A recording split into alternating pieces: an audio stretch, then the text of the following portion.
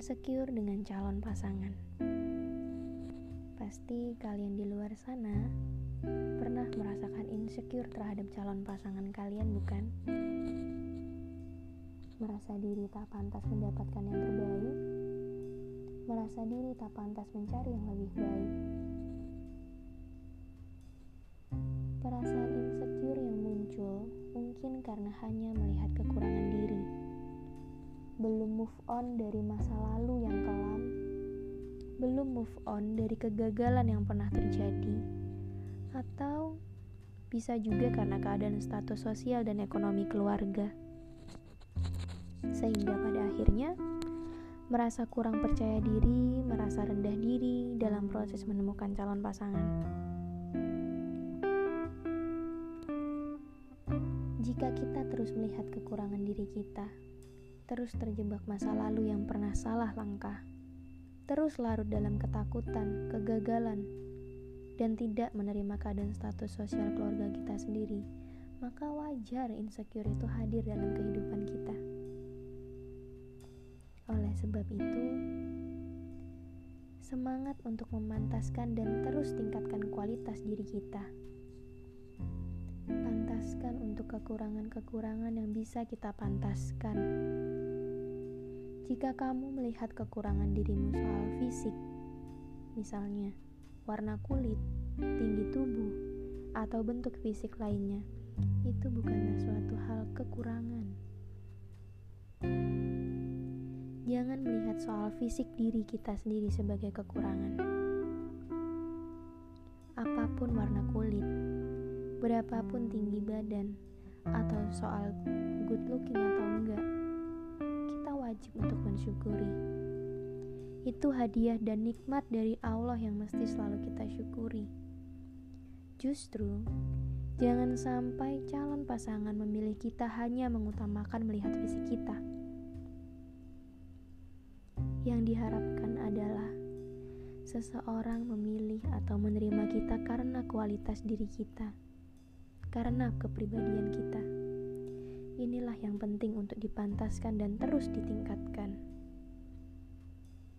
Dan untuk masa lalu, baik itu di masa lalu yang kelam atau masa lalu yang pernah gagal dalam berikhtiar menemukan jodoh, maafkanlah, ikhlaskanlah. Bertaubat dengan sungguh-sungguh atas dosa-dosa yang ada di masa lalu. Maafkan diri yang sudah salah langkah di masa lalu. Yang terpenting adalah bagaimana diri kita saat ini yang sudah kembali di jalannya. Ikhlaskanlah perjuangan yang pernah gagal. Ikhlaskanlah usaha-usaha kita untuk menjemput jodoh yang belum berhasil. Sejatinya itu bukanlah suatu kegagalan atau akhir dari semuanya. Ikhtiar yang pernah dijalani sebelum membuahkan hasil itu hanya akan kita temukan dengan orang yang tepat. Hanya karena memang belum bertemu dengan jodoh kita, oleh karena itu kita berpikir seperti itu. Soal status keluarga, bagaimanapun itu, ikhlaslah dalam menerimanya. Soal calonnya mau menerima atau enggak, itu terserah dirinya. Jika dia gak mau menerima, berarti dia bukanlah orang yang tepat untuk kita. Kita mencari yang terbaik dan tepat untuk kita. Tentunya tidak hanya bisa menerima diri kita, tapi juga siap untuk menerima kondisi keluarga kita. Pantaskan diri sebaik-baiknya, terus tingkatkan kualitas diri. Tumbuhkan rasa cinta kepada diri sendiri dan menerima dengan ikhlas apa yang ada pada diri kita sendiri. Jika itu sudah dilakukan dengan sebaik-baiknya, insya Allah rasa percaya diri itu akan tumbuh. Dengan rasa percaya akan kualitas diri sendiri, tentunya tidak hanya melihat apakah kita pantas untuknya, tapi juga apakah dia pantas untuk kita.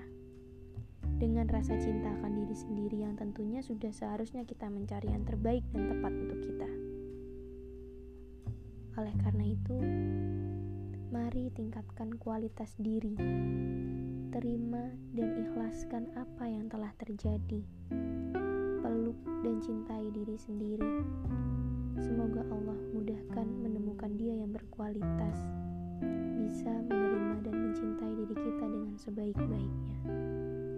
Amin.